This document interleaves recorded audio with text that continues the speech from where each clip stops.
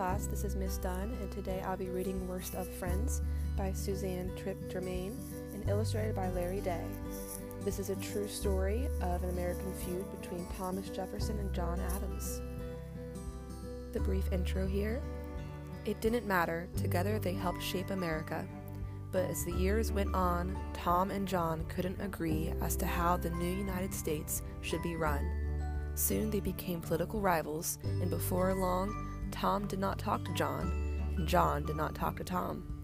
Suzanne Tripp Germain and Larry Day tell the true and humorous story of a great American feud and how these two larger-than-life men once again found friendship.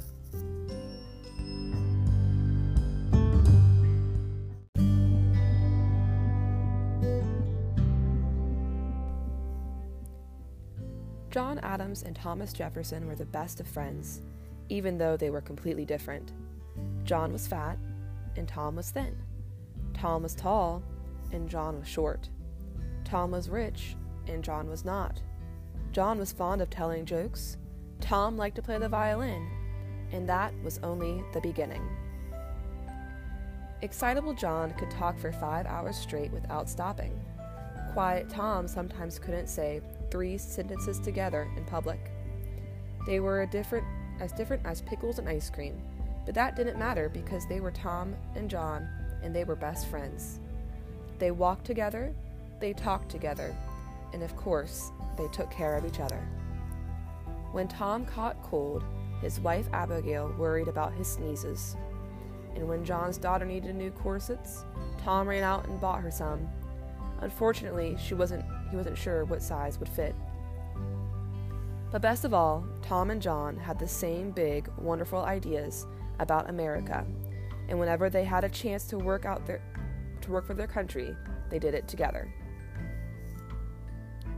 Back in 1776, when British King George was trying to force the 13 American colonies to obey harsh British laws and pay unfair British taxes, Tom and John got busy.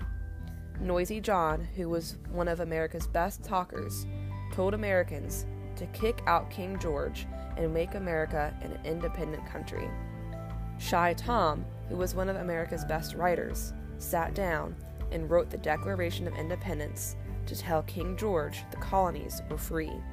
And together, Tom and John helped make America a brand new nation.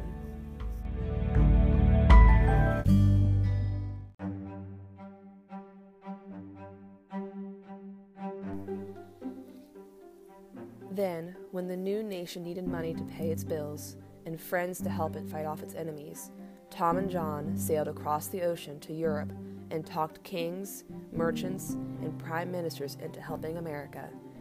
That was tough work, but they did it together. And then British King George, who was still pretty mad at the friends for helping America become independent, rudely turned his back on them during a court ceremony. John Adams and Thomas Jefferson were insulted together.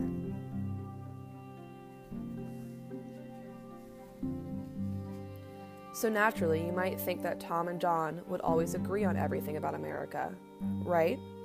Wrong. Around 1790, after they both came back from Europe, something happened.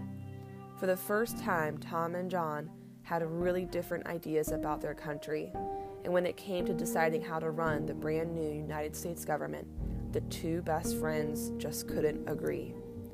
John said the president should always be the country's biggest, strongest boss, because a really strong and powerful president could defend the country's laws and protect the people's freedoms. Tom said, "No way." He told everybody that a really strong and powerful president might break the country's laws and take away the people's freedom. In fact, said Tom, an extra super strong and bossy president might even try to make himself a king.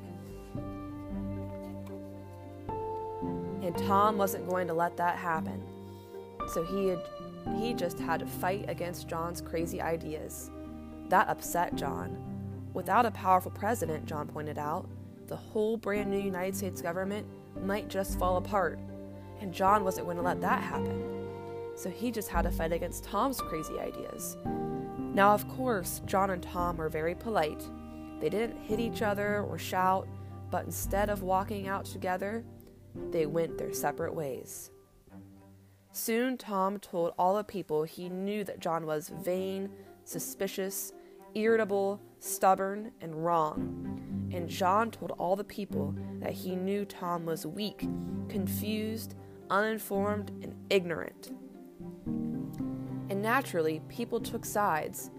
By 1797, when John was elected to be the second president of the United States and Tom was elected vice president, lots of Americans had different thoughts about how to run the country. One group, the Republican Party, agreed with Tom's ideas. The other, the Federalist Party, agreed with John's. And the parties began to fight. Some Republicans and Federalists actually battled in the streets. Others crossed the road to keep from the meeting. Everyone called each other names, and the fighting even got so bad that John had to have a special guard posted in front of his house to protect him from crazy people who absolutely hated having John as president.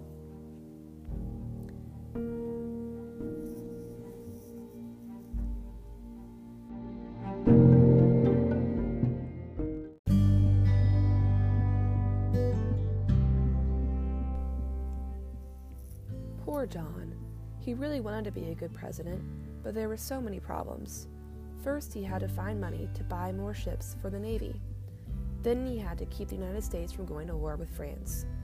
And on top of all of that, John had to move into the brand new president's house in the brand new capital city of Washington, D.C. But the paint and the plaster in the White House weren't even dry yet. Still, John's biggest problem was the Republicans, led by his old friend, Vice President Tom. No matter what John said or what he did, the Republicans were always criticizing and saying John was a repulsive, gross fool. John hated that, and sometimes all the complaints and names and fighting made him so mad that he took off his wig and stomped on it. So in the 1800, when Tom and John both ran for president, they tried very hard to beat each other. John urged the Federalists to make speeches, write articles, and hold picnics, parades, and barbecues to tell everyone that he would be a very good president. Tom urged the Republicans to make more speeches, write more articles, and hold more picnics, parades, and barbecues to tell everyone that he would be a better president. And when after the election, Tom won, John was not a very good loser.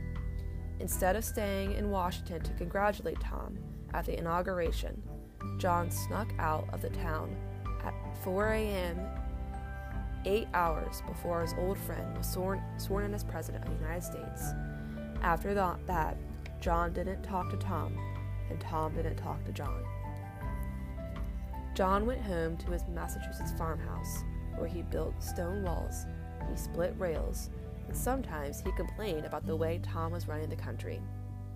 Tom went to live in the White House as president, and of course, one of his biggest problems was the Federalists. No matter what Tom said or what he did, those Federalists were always there, complaining that Tom was a scoundrel and criticizing him for buying the state of Louisiana and a lot of other territory.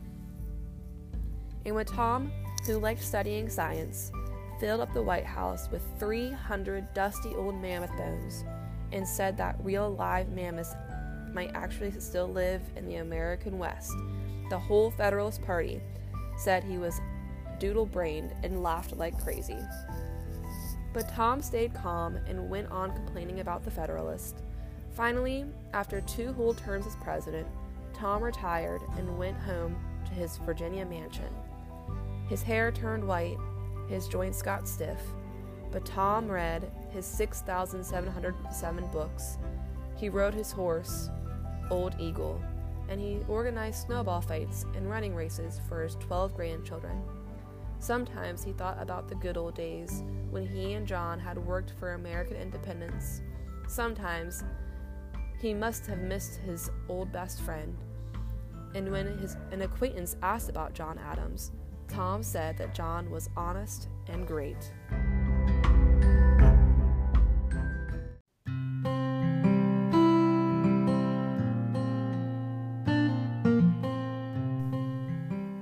John stayed in his Massachusetts farmhouse, His hands sometimes trembled and his eyesight grew dim, but he read his 3,200 books and wrote nonsense in the margins when he didn't agree with the author. He took long walks, he played with Abigail's new puppy, and he served pudding to his 14 grandchildren. Sometimes he thought about the good old days, and sometimes he must have missed talking to his old friend Tom. "I always loved Jefferson," John said. Friends liked Dr. Benjamin Rush, who signed the Declaration of Independence along with Tom and John, said, "For goodness sakes, why don't you two make up?" Still, John wouldn't do it. Neither would Tom. But somehow, John must have kept thinking about his old best friend, because on January 1st, 1812, he picked up his pen. "Dear Sir," John wrote, "all of my family are well. I wish you many happy New Years." He signed the letter, then he mailed it to Thomas Jefferson and waited. Would Jefferson write back? 1 month later, the postman brought a letter. John tore open the envelope. The letter was from Tom. John answered right away. After 11 years, there was so much to say, and Tom and John could hardly write letters fast enough. When John's son, John Quincy Adams, was elected the 6th President of the United States, Tom sent congratulations. When John was feeling silly, he made jokes. Once he signed a letter, J.A., in the 98th year of his age, still too fat to last much longer. And when Tom said they both ought to forget about their big fight had ever happened, John was so happy. It was the best letter ever written, he said. After all, John told Tom, "You had as good a right to your opinions as I had to mine." "Yes," Tom said. "People could have different ideas and still be friends."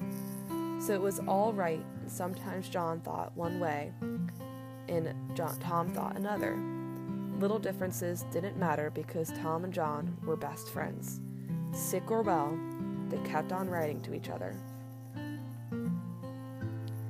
And when Tom and John both died on the very same day, July 4th, 1826, the 50th birthday of American independence, the whole country was sad, and people all over the United States stopped to remember them.